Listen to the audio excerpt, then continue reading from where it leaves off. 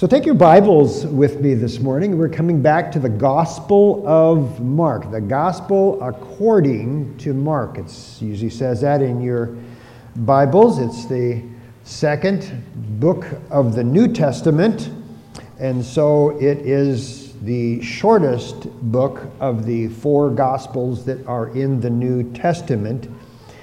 And it is so short that Mark just kind of zooms over things, 16 chapters. It's about half the number of chapters you find in Matthew, almost. And it is, he often says immediately. And so we've already zoomed past probably where we would find ourselves in the Gospel of Matthew, for example.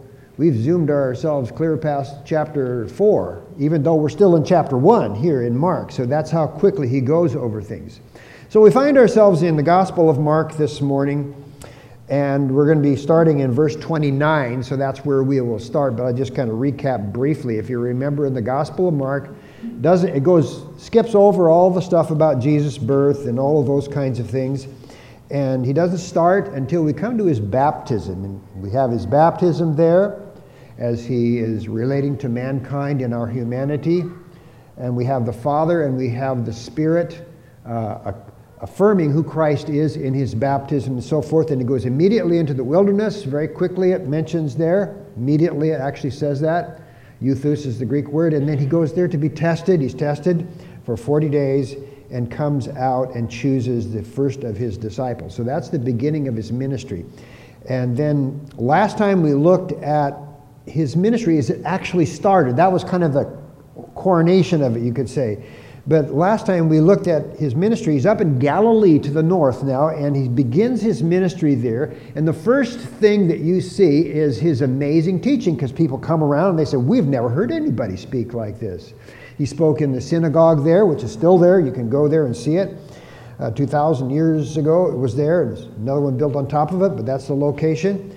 And people were so amazed at his teaching because it was different, if you remember, from the synagogue leaders, the Jewish leaders, the rabbis. It was different because he didn't quote anybody else. Jesus just quoted himself, you could say, in a way.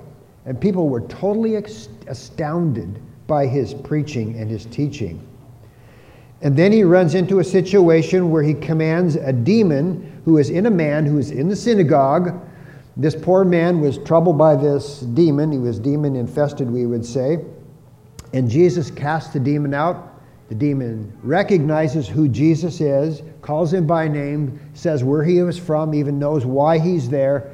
And the demon is terrified by Jesus because Jesus is the Lord.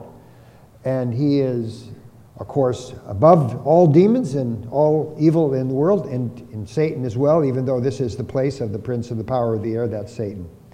So he commands a demon to come out, and the man is healed, and we have the man very much thankful for all of that, and he tells the demon to be quiet, Jesus did, and so forth. So he demonstrates his amazing ability to teach, and he demonstrates his ability to have control over the demon realm of this world.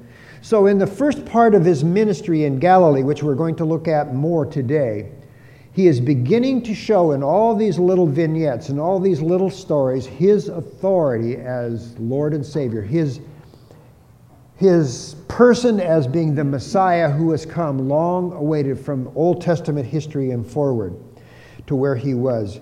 So people are amazed, and then they see that he can cast out demons. People didn't really know who he was yet. They didn't recognize him as the Messiah, but they recognized that he could heal people, and that's what got their attention.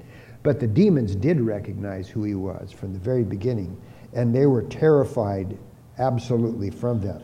Now this morning we come to a couple of more, 3 more little vignettes about what he did while he was in Galilee. This is really the high point of his ministry there in Galilee. And all of these really, in a sense, show who he is in the Messiah and reveal that to the world around them as well as to us. And that's why John Mark, who wrote the Gospel of Mark, that's why he puts them in here for us. And it's for us to look at Jesus today as well, because some people say, well, Jesus was a good man, he was a good teacher, but I don't really think he was God. That's not the message that John Mark is saying. He's saying he is God. He affirms that over and over. Although people would say that today, they simply don't know the full meaning and teaching of the Scripture. So we come first of all to verse 29 through 34, where Jesus heals the sick, and he heals them completely here. This is a little different than the other situation there. He heals the sick, and he heals them absolutely, completely. And the first person that he heals is Simon Peter's mother, of all cases, his mother-in-law of all cases. And it says there immediately after they came out of the synagogue, they came into the house of Simon and Andrew, with James and John. Now Simon's mother-in-law was lying sick with a fever, and immediately, that's that word again that occurs over and over, they spoke to Jesus about her, and he came to her and raised her up, taking her by the hand, and the fever left her, and she waited on them. Now we'll just stop right there for a few moments. Let's look at this. They left the synagogue. Synagogue was as far away from Peter's house as this building is from the first car in the parking lot. It took you less than a minute to walk there. Been there, you can see. They found what they believed to be Peter's house. We show that little picture of Peter's house if you want to. The remains of it still there. And there's quite a bit of evidence to say that this actually was Peter's home, Simon Peter's home during the time of Christ's ministry. Christ had stayed there. And Jesus had sort of made this now his Galilean headquarters during this time of ministry there. By the way, if you go there today, you won't see it quite like this. What you will see is a large church, unfortunately, built over the top of it with a glass floor so you can walk around and look down at the rocks without, touching or moving or stealing anything. Probably a good idea from that standpoint. But it just is a reminder of the reality of these events that are still even being borne out more and more as time goes on by archaeology. So he immediately goes over there and he leaves the synagogue and he goes into Simon Peter's home. And it was Simon and Andrew, because they were the first two chosen, they're brothers, and also along with them was James and John, the other two. These four guys, two sets of brothers, these four guys were the first ones that Jesus had called into ministry earlier, if you remember. So they're not really understanding who they really are in the greater sense of the word as being apostles yet, but they would eventually. And so it says in verse 30 that Simon's mother-in-law was sick. So she was very sick there. And we look at the story there just a little bit. She had a fever. In fact, it says in Luke that it was a high fever. And keep in mind that Luke was a physician. So he mentions that aspect of the truth, that she had a very high fever, which was a common thing in that ancient world 2,000 years ago. They didn't have antibiotics. They didn't have many ways to treat those kinds of things. People would sometimes survive them, and sometimes they would not. The fever would go, perhaps, if it was an infection, and go septic, and they would die without too much time passing by. So it was an organic disease. It wasn't just something that she thought. It was the real thing. And Simon's mother-in-law lived in his house with him and his brother Andrew, and they were fishermen. And it was common for relatives to live in the house here. The first thing I thought about this when I read this verse was they went to get Jesus when they knew who he was. They did. I think they understood better than others. They went to get Jesus when the mother-in-law was sick. When we face difficulties, we should go to get Jesus too, right? I mean, that's a very simple thing. We should go to Jesus right away. We can go to him in prayer. There's nothing to stop us from going to the Lord in prayer at any time, because he says he's always present. He's present everywhere. And he says, I will never leave you nor forsake you. One of our folks asked about where that verse is today. It's a good one to think about. And it's comforting. Many people in the time of Christ, when they were facing these various problems, they saw him as a great healer, but they didn't see him as God yet. They didn't see him as the Messiah, as the Savior yet. In other words, they probably had not come to their own repentance yet, even though they were healed at times. But this would definitely be a door or a preparation or a way to get to that point as the Lord would work and affirm who he was through his healings there. And I have to say that it was through the sickness of my mother many, many years ago when I was a teen, that brought me closer to Christ. As she went to Christ in prayer, she never was healed. She eventually died of a brain tumor, but it brought me to Christ, and I stand before you today largely because of that. So the Lord works in strange ways. So anyway, Jesus goes over with him. It took him about a minute or so to walk from the synagogue over to the house of Simon Peter's, which had a number of rooms in it. And it says in verse 31 that he came to her and he raised her up, taking her by the hand, and the fever left her, and she waited on them. The healing was instant, in other words. I want to make this point because we often use that word, usually in Christian context, about, I prayed and the Lord healed me. But the kind of healing Jesus did was generally different than that. It was instant. When he walked in, took her by the hand, suddenly the fever was gone. She stood up suddenly. And the fever left her immediately. And, of course, she waited on them. Many people today, sometimes quote-unquote faith healers who claim they have the gift of healing, will go to pray for people, lay hands on them, and then say, well, they're healed now, they're getting better. They're getting better. There was no getting better with Jesus. You were better. It was all of a sudden. That was one of the real signs of being truly healed.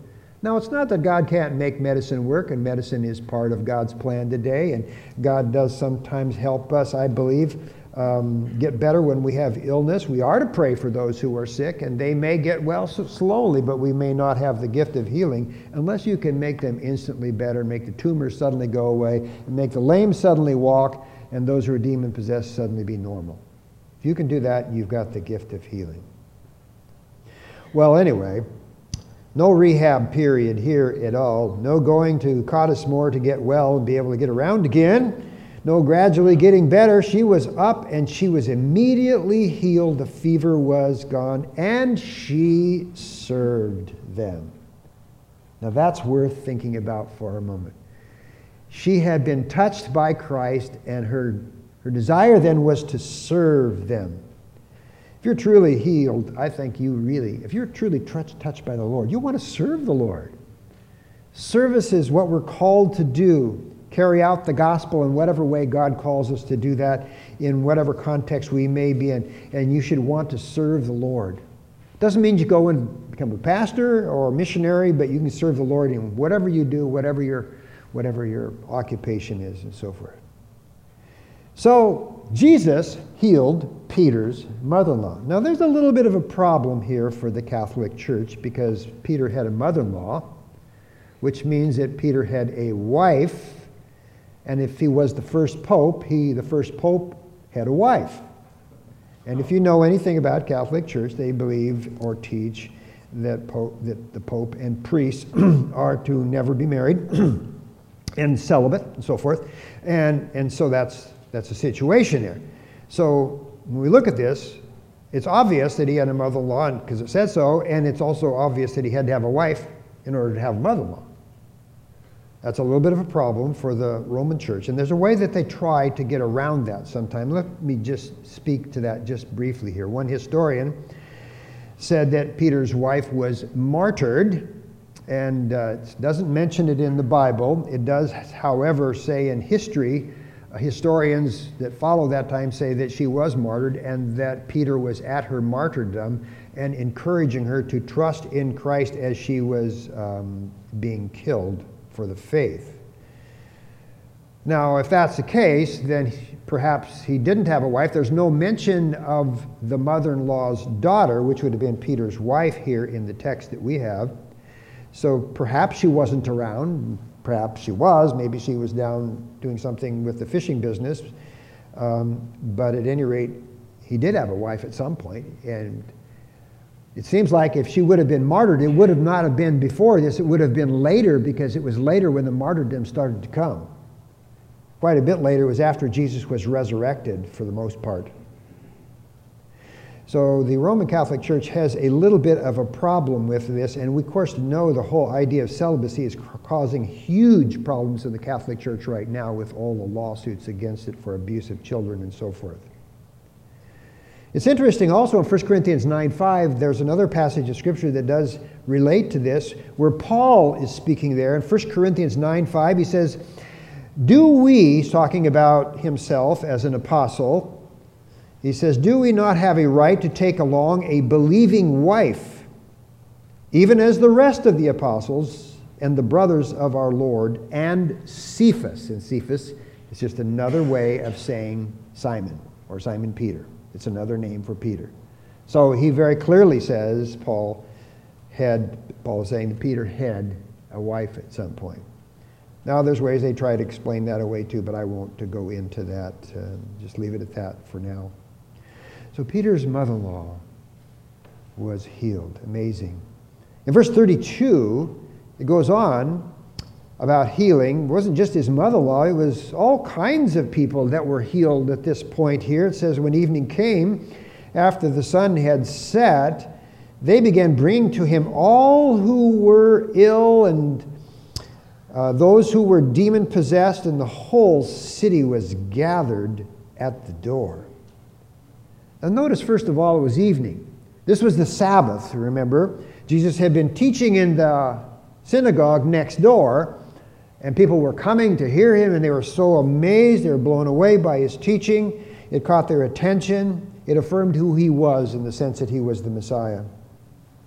But people didn't do anything else on the Sabbath except maybe go to the synagogue, which there were thousands of them, several hundred of them in Galilee alone.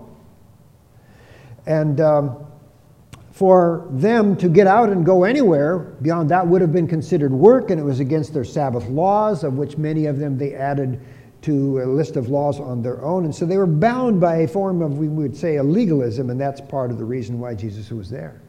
They wouldn't go anywhere, but once it got dark, once sunset came, they could go out. So evening came and the sun was down, and they started coming because they'd heard about Jesus. They'd heard about his teaching. They heard about the demon-possessed man that had the demon leave as soon as Jesus just spoke. It was instant. And then they may have heard about Simon Peter's mother-in-law, too. Very interesting. They started streaming to him. They started coming from all points. I like the way Scroggie, who's a commentator, describes this. He says, they began to gather from every street and from the thickly sown towns and villages around Capernaum. Capernaum is where they were. The strangest assembly of people. A child led its blind father. Hold on. There he goes. So, okay, let's get back to the text here. It's summertime, isn't it? It's great. I lost my train of thought. No, here we go. Scroggie goes on to say, the child was led its blind father to see Jesus, to be healed. The father carried the sickly child. Men bore the helpless in swinging hammocks, and all who had any sick brought them fevers and convulsions and asthma and consumption and dropsy and shaking and palsy and deaf, dumb folks and those who were even possessed with devils, it tells us here too. They were coming. Suddenly, Peter's quiet little house by the sea became like an emergency room in a national disaster. And it is estimated in those villages there were somewhere, give or take, as many as 15,000 people. It wasn't just a little village. And as it's described, there were a lot of people there. And they were coming to see Jesus. Christ's day of work was going to be a busy one. And it would not wane much during this time. It says in verse 34 that he healed many. He healed many who were ill with various diseases, and he cast out many demons and was not permitting the demons to speak because they knew who he was. So he was healing these people left and right and busy. I think it didn't take long to heal anybody. He didn't have to do a diagnosis, take a test. And those of you who are doctors understand what I'm saying. You know, drawing blood. He knew immediately what it was, and he just would command the demons to come out or them to be healed, and they were healed. And that got people's attention. The word got out very, very quickly. Those who came were healed of all kinds of diseases. And the word is manifold, which means many colors, many colored kind of thing, diseases. Doesn't mean that the diseases were colored, but that's a word that can be translated that way. Various kinds of diseases. They were cast out. They were demons that were there, and the demons was a separate thing. Not all people that are sick have demons, of course. But the demons were causing problems for them, and Jesus suddenly cast them out. They were fearful. They were absolutely terrified of Jesus, who we saw in the earlier example, earlier in the chapter. They couldn't possibly think of why he was there, because they were afraid he was going to cast them into the pit, which they knew they were going to go there because of being around since creation. These demons knew what the ultimate end was, and they were fearing that it was going to come just then, perhaps. But Christ's power was there for a reason. I just want you to keep this in mind, that as he was doing these miracles and as he was teaching, as he was casting out demons, these were not just for the sake of miracles, but these were for the sake of authenticating who he was, because he was the Messiah. Not all the people knew the story of his incarnation, being born in Bethlehem, and the miracles that surrounded that, because that was a very closed time. Just a few shepherds and a few people knew about that, the Magi from the east and so forth. Some people may have gotten the message on that. Jesus grew up 30-some years and now suddenly comes out of the woodwork as a carpenter from Nazareth, only a few miles away, and is doing this, and it's causing some stir in the communities there. He was authenticating himself is what he was doing. He was showing that he had authority over the satanic demon world, which they struggled with. And I believe the demons were a lot more open with people in that era and that day, because they understood and they believed in him. But in America, as I said last week, America, we're so scientific that we've explained everything away, even creation and humanity. And so that would go for demons too. So demons lay low, because if anybody says they're demon possessed, they would be looked at as crazy today in our world. But if Christ is real, God is real, then demons would have to be real too, because the Bible talks about them altogether. So this really authenticated who he was as the Messiah. He had power to heal people. He had power over the demon world, and he was an amazing teacher. His teaching was clearly from God. The demons got it, but the people didn't. The demons understood that, but the people were just enamored with his ability to heal, and maybe they could get something from him. Maybe they could come up and get healed. They really didn't get the picture that he was the divine Son of God yet. That was coming. But that's why this was happening. So Peter's mother-in-law is a woman who is healed here, and that speaks to that. Next thing you see him do and happening in verse 35 is he goes to pray. And I think this is also very important. He prays for direction, and he prays for his preaching. I believe that is going to come up. It says, in the early morning, while it was still dark, Jesus got up and left the house and went away to a secluded place and was praying there. He got up. He was at Peter's house. You can imagine him. Stone buildings, a little bit of a flat roof usually, some maybe palm branches or things over it. In some cases, he actually had hard roofs supported by logs. You have examples of that if you go there today to see it. But he was tired already. Long day of healing people. People from Capernaum, the village that he lived in, as well as the other village, were streaming to him, it says. And They just came, and it was probably late into the night, probably started somewhere around dusk, which would be maybe around 6 o'clock in the evening, and it went probably late into the night, and then he went to bed, and then he gets up early before sunrise. Do you like to get up early before sunrise when you've been up late after midnight? Probably not. Would Jesus get tired? Yes, he would, because he still was in his humanity, human body, but he was both God and man at the same time. And so he gets up and he goes out, he steals out through the doors and in the passageways of this little stone building where the family lived, and his mother-in-law, now healed, was there, probably rejoicing as she slept for the first time in a long time. And Peter was comforted by all of that, and Andrew, their mother, was better, and so forth. But Jesus slips out in the darkness to go away to a secluded place and pray. The time, very early, 4, 5 o'clock, something like that, maybe even before he left. By the way, praying early in the morning is a good idea, isn't it? It's usually when you're more awake, I think. It depends on how you spent your evening. But it's usually a good idea because it's quiet. And I like to get up early in the morning and go out on the patio and sit on a swing and watch the sun come up through the trees. It does help me focus just a little bit because it's quiet out there and it's beautiful, and a cup of coffee helps too sometimes to go over prayer lists and things of that nature. The place, it says, was a solitary place here, quiet place, away from the crowds, away from the fishing industry, which was probably going into action early in the morning, I would imagine, the kind of boats they had, and on the Sea of Galilee there.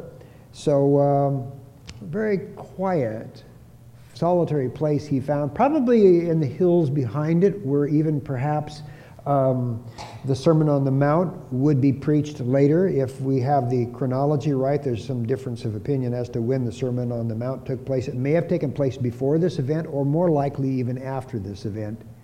But you could walk up there in an hour easily. Probably there where he was alone, wouldn't be seen, and he started to pray. Sometimes people say, I feel nearer to God when I'm in the woods. That is a common thing for people to say. And there is a sense in which we might feel that way, but we should keep in mind that we are no nearer God in the woods than we are in the dungeon, the prison, in the midst of a war, or any other place, because God is everywhere. It's just that we don't see or understand or feel that, and mainly because the crowd is near us when we're in those other places, and we don't sense it because we're not calm in our spirit at that point. But the Lord is everywhere. And it's okay to go to the forest. It's okay to go to a place. Jesus did, and pray. But you can't always do that because those places aren't always handy to go to. And it's good to pray wherever you are, in the middle of a battle or in the middle of the night, walking around in your kitchen, as occasionally we might do at home when we can't sleep, and pray. In the middle of a busy city, you can pray. You're not any closer to God there than you are any place else. And keep in mind that Satan would like to make us think that we can, well, some people would almost even worship the trees and things like that. Those things are created by God for our benefit, but not for our worship. We are to worship God. The heavens declare the glory of God, and the expanse declares the works of his hands. When you look at the sky, like Graham's picture, day to day pours forth speech, and night to night reveals knowledge.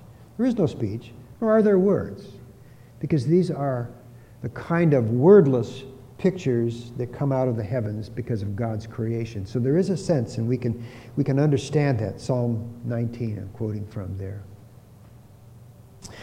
So Simon, in verse 36 now, awakes. Jesus has had some time to pray. He took away from his sleep time to have prayer time because ministry time is going to expand. Probably doesn't make sense if you take away from your sleep time. There is a place for sleep, and he would find it in other ways. Simon gets up and he doesn't know where Jesus is. He's not there. They look for him through the house. They look this room, they looked in that room. He's not there. Andrew comes out probably. They begin to look, and the other two disciples there, James and Peter, and they look for him and they don't find him everywhere. And they go looking for him and they find him. I don't know how they found him, but they did. They probably knew where he might go. And they said to him, "Everyone is looking for you. Everyone's looking for you, Jesus." People were coming probably. They were probably coming in the morning. They weren't bound to stay in their houses now. They could come anytime. Early in the morning they would come when they thought the house would be okay for them to come to, and they were looking for Jesus and he wasn't there. Panic strikes. So, verse 38 says, Jesus said to them, he said, "Let us go somewhere else to the towns nearby, so that I may preach there also, for that is what I came for." This is an important passage in keeping perspective on what's going on in these little vignettes here.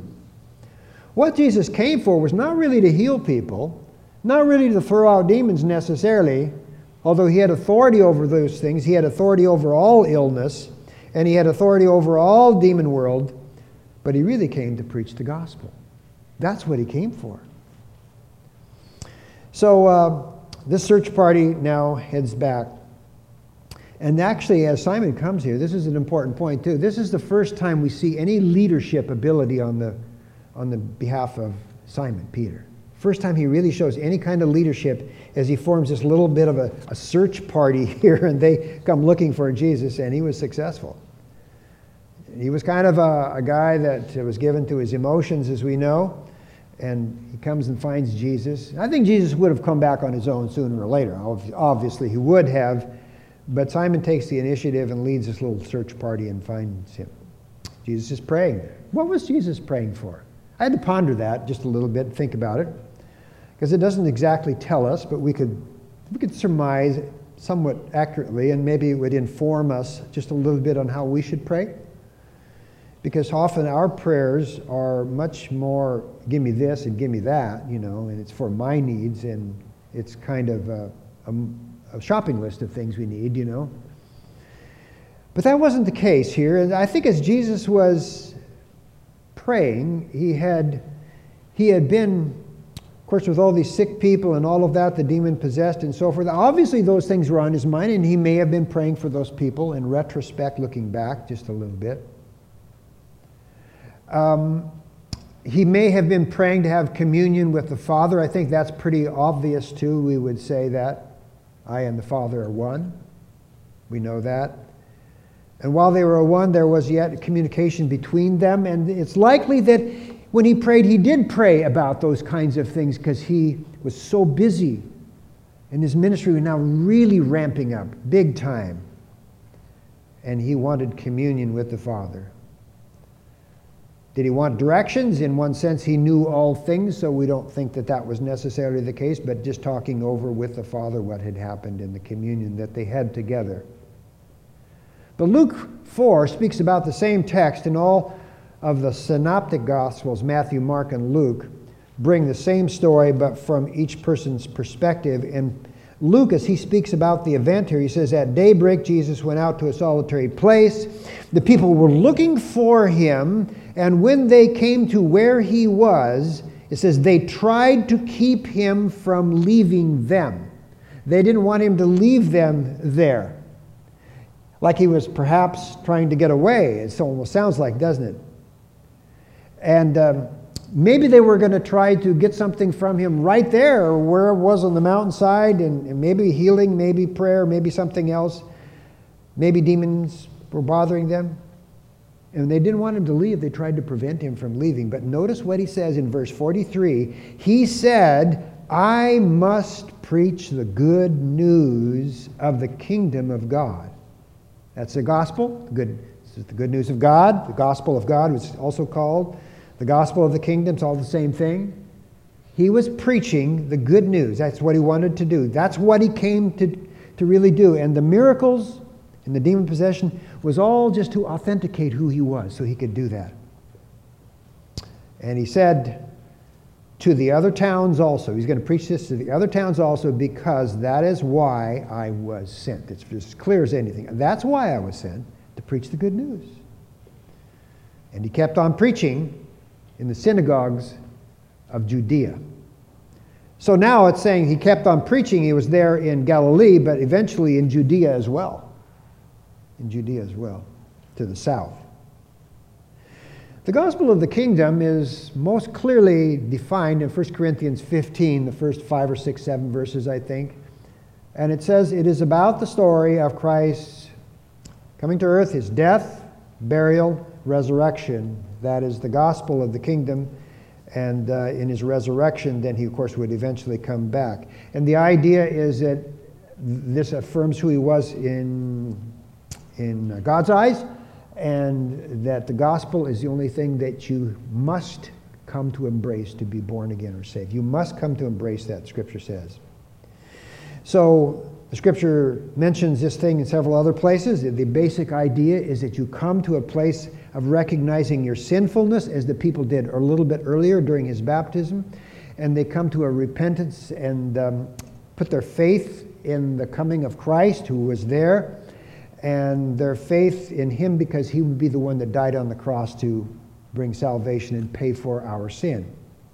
So we have the cross window behind us, and most churches, evangelical Bible teaching churches, do some kind of a cross around because it pictures that Christ died on the cross. He took our sins for him, died, was buried, and was resurrected to prove who he was. The final and the greatest miracle was his resurrection of himself.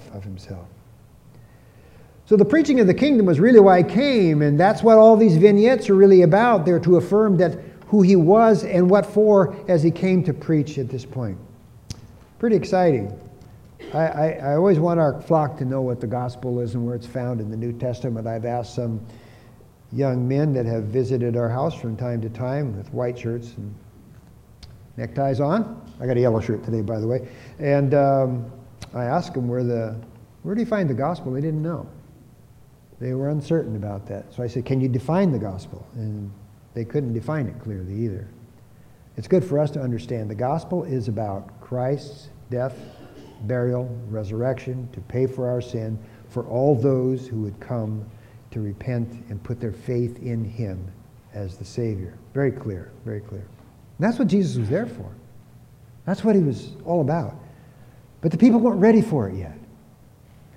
The demons were scared to death of him because they thought they were going to be thrown into hell right then and then. And the people were enamored with him because he could heal things. And he could heal people and do these miraculous things. And they thought they could get in on it too. But now we have one more vignette this morning we'll look at, and that is in verse 39. And this one is another healing also, but this one is different from the others because this one is a very, very difficult healing.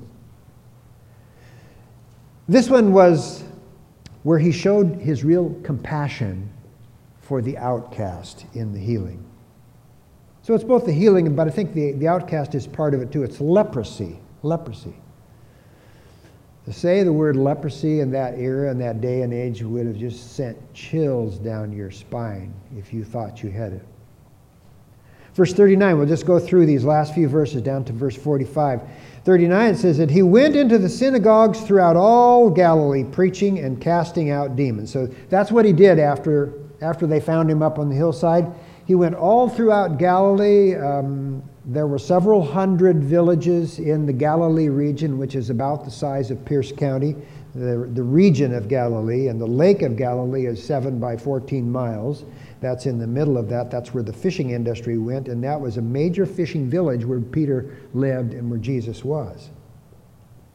But now Jesus goes into other synagogues as well, in all Galilee, it says, so a distance from here to Mount Rainier, preaching and casting out the demons. That's what he did. That's a summary statement of a lot of things that were going on. It summarized his ministry. And they went to the synagogues first, always to the synagogues that had only been created perhaps a century or two before. We don't even know for sure exactly when, but it was after they came back from captivity in Babylon. And this was the teaching place, and the Jews would go there for teaching, if you remember. So there were lots of little synagogues all over the place. They were kind of small, and Jesus went to them because the Jews would be there, and that was his ministry, first of all, to go to the Jews first. And later on then to the Gentiles through the apostles, but there were Gentiles saved also in this. And he preached the gospel of God, or the gospel of the kingdom, however you want to call it. And he had not yet died on the cross himself, but he preached enough of it to fit into what would be the fullness of it when he himself had completed the picture by his own death on the cross. He cast out demons because he alone had authority to do it. Nobody else could. There were some who tried to do that, but they never were successful in the sense that Jesus was at all. And we are really skipping over a lot of the events of Jesus' life when we get to this verse here. So actually, right about this time, in the other Gospels, they talk about Simon Peter and Andrew being in the boat again, and they're fishing, and they're not doing well, and Jesus comes down and he calls them to himself a second time, because they kind of perhaps didn't get it totally the first time. So they're going to become the lead apostles, the first four, with Peter at the beginning. But they were called twice. That is in the other Gospels, but Mark doesn't bring that into it here. He doesn't bring that into it. He goes right to the heart of the issue, the preaching of the gospel. Verse 40.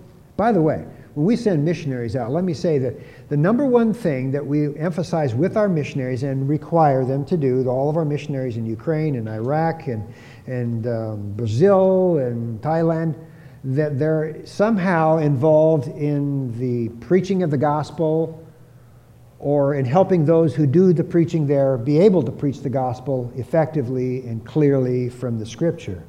That's a requirement. They're not there for social reasons, not that they don't do social things to help people out with food and so forth and medicine. We have medical doctors who go there, but they preach the gospel while they're doing their healing arts as doctors as well, and nurses. So we require that of our missionaries to be a part of our missionary staff in our church. So anyway, in verse 40 it says, a leper came while he was in the process, and this little story is chosen for us for a reason. He came to Jesus, beseeching him and falling on his knees before him and saying, if you are willing, make me clean. You can make me clean. This guy has leprosy. And leprosy was probably the number one disease that people really feared. And this is going to show Christ's authority over leprosy as well here. It was dreaded. We don't see it here because there's been cures that have come for it. But in the Old Testament, there are a couple of chapters in Leviticus 13 and 14, are devoted just to the whole topic of leprosy and cleanliness and making sure you don't get it. And if somebody starts to get well from it, how it would be affirmed by the priest, who was sort of the guardian of people's health. And the leper would come to him, who, if supposedly was getting better, in some cases they actually did, and he could somehow be able to affirm this, and there was offerings that were made and so forth and so on. A lot of detail there. You can read it. Leviticus 13 and 14 sometimes. But there were three different kinds of leprosy. There was, first of all, nodular leprosy. Nodular leprosy, where the little nodes would kind of form on the skin, and they would turn brown, and sometimes in the folds of the skin of the body and so forth, and they would grow and they would become ulcerated and give off a foul discharge. And if you had that, it would take you about 9 years to die. Then there was another type of leprosy called anesthetic leprosy, which affects the nervous trunk of the body, the nerve trunk of the body. And that one caused a loss of feeling or a loss of sensation, so you wouldn't be able to feel hot or cold or any kind of feeling. And their muscles would eventually waste away and so forth. And if you had that one, it would take maybe 20 to 30 years to die. And maybe Brother Canute, who's a doctor, saw that in Africa. Did you see leprosy in Africa? You did. You can ask him about it after church. He knows about it. Should have talked to you about it. And then there was another form, was really a mixed form of the other two, both types, and was common also. And there was some other diseases too that could be mistaken for it, psoriasis, ringworm, fungus, and so forth. And it was also called Hansen's disease, not after the people in our church by the name of the Hansens. I see that they're here this morning, by the way. Spelled a little differently, I think. But it was, Hansen's disease was known as leprosy, also kind of an infection caused by slow-growing bacteria called Mycobacterium leprae, and causes the nerves and the skin and the eyes and the lining of the nose and so forth, and mucus and so forth to have problems, and very difficult also.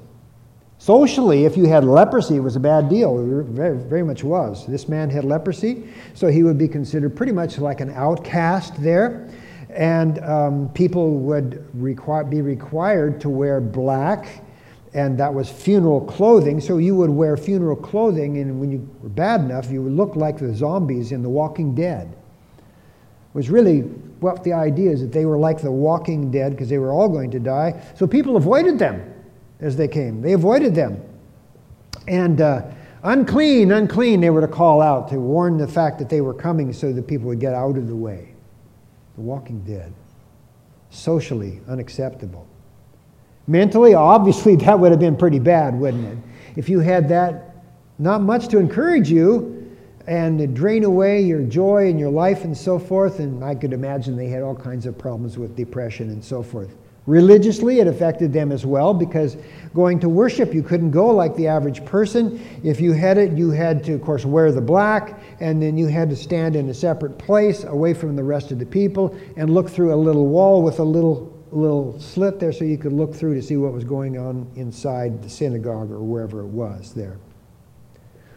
The name Paul Brand, who lived from 1914 to 2003, was the first physician to really understand and appreciate leprosy, and that it wasn't just a cause by a rotting away of the tissue, but it really was a cause by a loss of the sensation, and the loss of sensation for pain, which resulted in more injuries because people would touch burning things, not feel the burn, but they would be burned because they didn't have any sensation.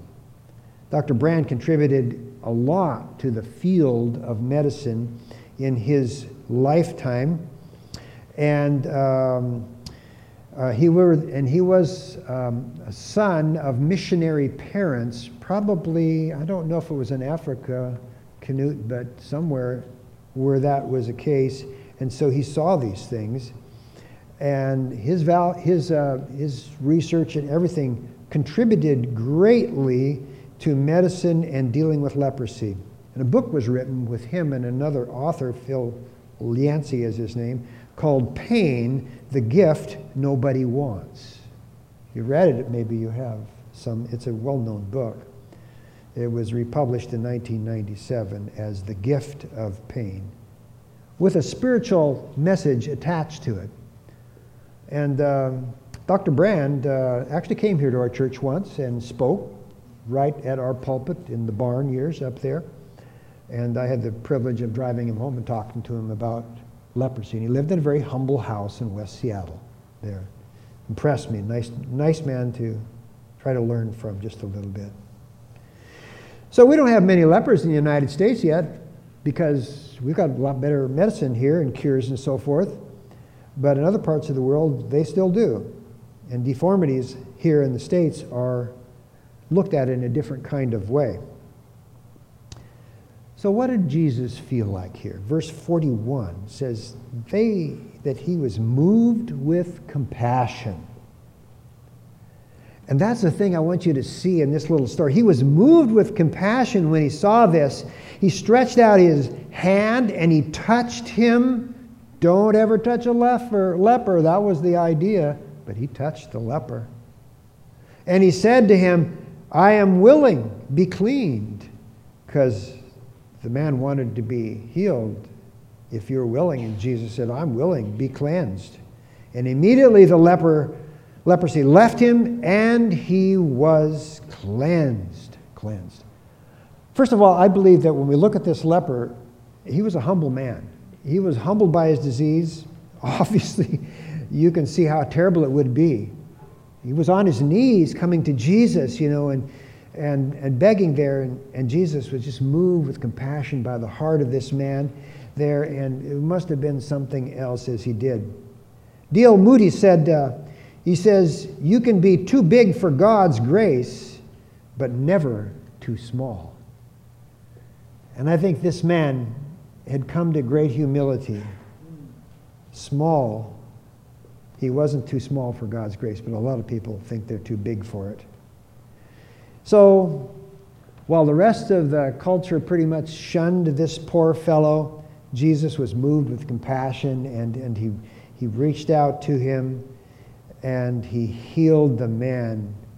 He was gripped with compassion. It's a verbal adjective there. It's got both action and so forth, and description. Gripped with compassion. He didn't drive him away. He touched him. I had to think about that. It was a scary thing to touch somebody with leprosy. A child here gets a little bit sick, and everybody kind of panics. Don't bring him to church. Don't bring him to Sunday school. Don't bring him in the nursery. But this was leprosy. And a leper should not even have spoken to him by law in that culture. It was so serious. But he did. He was humbled. And Jesus did the unthinkable. He touched him, and he talked to him, and he healed him. Once again, his healing was not a gradual thing. It wasn't medication. It was just healed instantly. This is really a picture of Christ's compassion for us. I think there is a sense in which there's a little bit more for us here when we look at this story.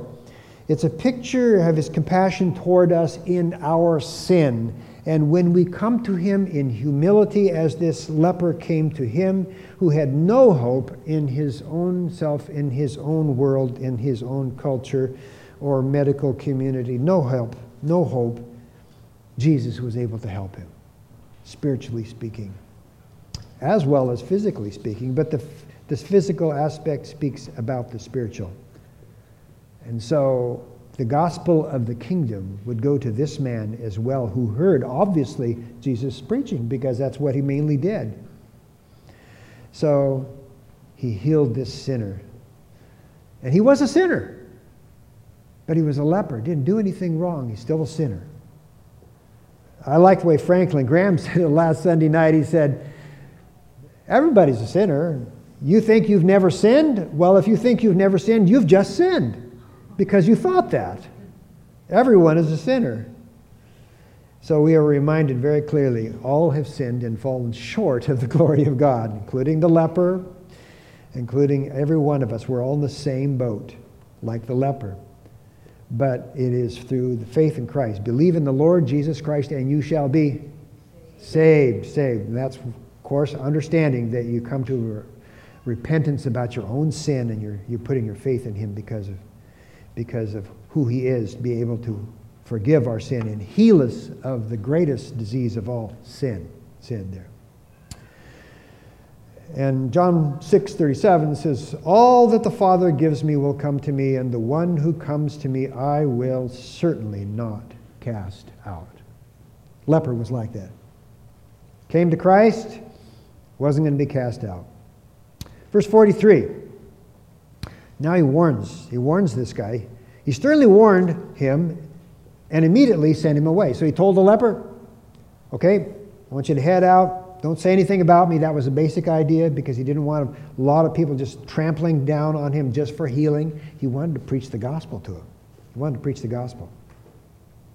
And he said to him, see that you say nothing to anyone. Now that's kind of strange. Don't tell them that you've been healed. Don't talk to anybody about this.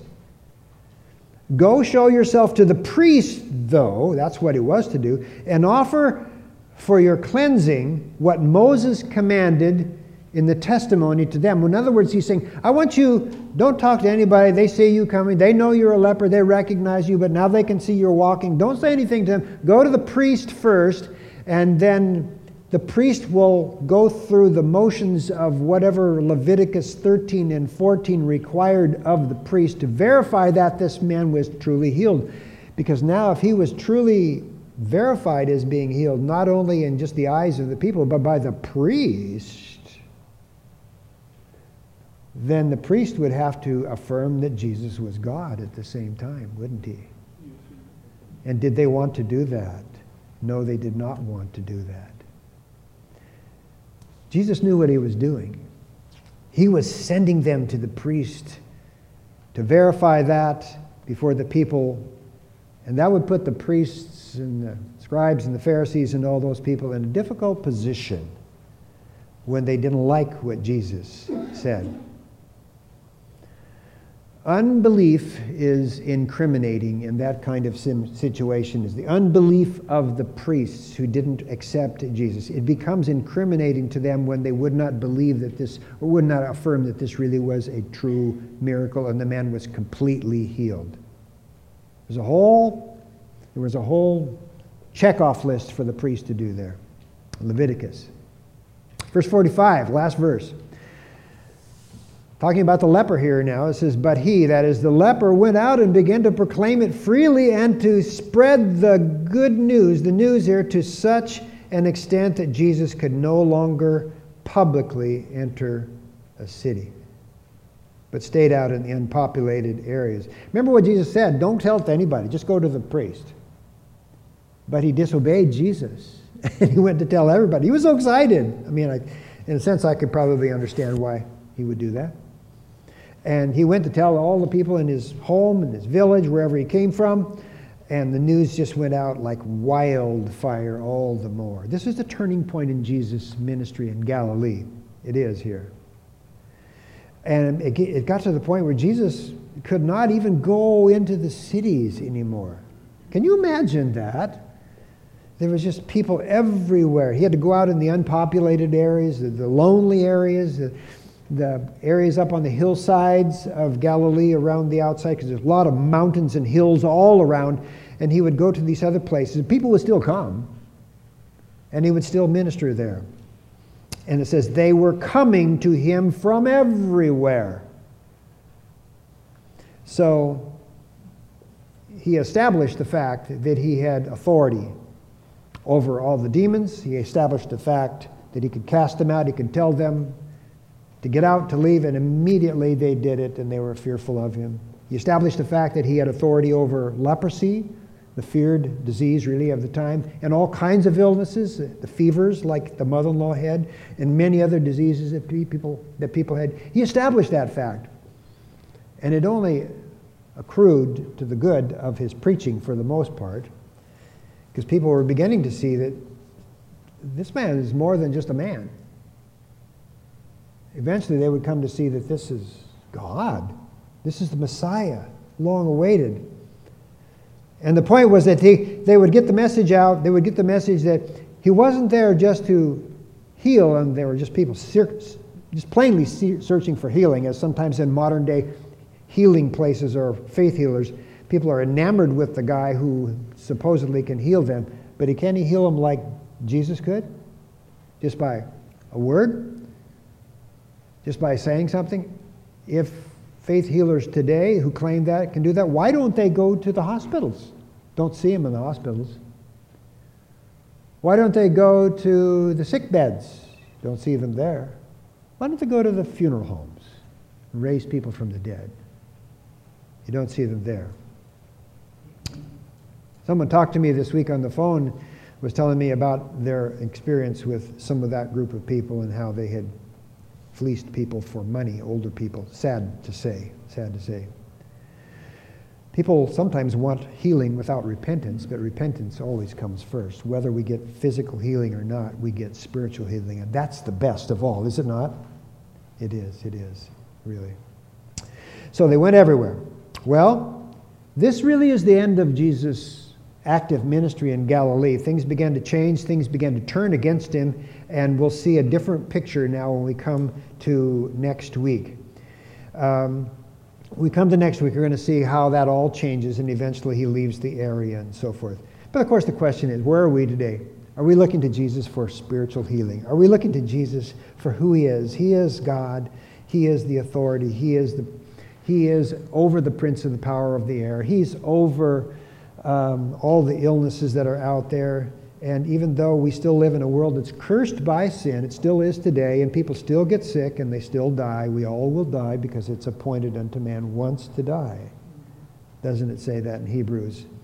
And after this comes the judgment. But if our judgment's been taken by Christ on the cross, we escape that. We've been healed from that. So, if you have any questions this morning after we sing this next song, when Clay comes afterwards, I'll be up here. And I think any of our other leaders that happen to be here or not at camp can answer questions, and we can talk to you and be happy to pray with you and things of that nature. The thief comes only to steal and kill and destroy. I came that they may have life and have it abundantly. That's spiritual life. That's spiritual life. Let's pray. Lord, we thank you for your grace, and we thank you for your love to us. We thank you for our Lord Jesus Christ. We thank you for his ability to present himself and build the case for who he was in these early months of his ministry on earth, with a preparation and a focus on what he would do on the cross in the latter months and year or two. Bless our understanding, Lord. Call, we pray, those to understand these things to yourself, and may we come to repentance and faith in Christ Jesus alone, we pray, today, as this man evidently did, in Christ's name. Amen. Amen.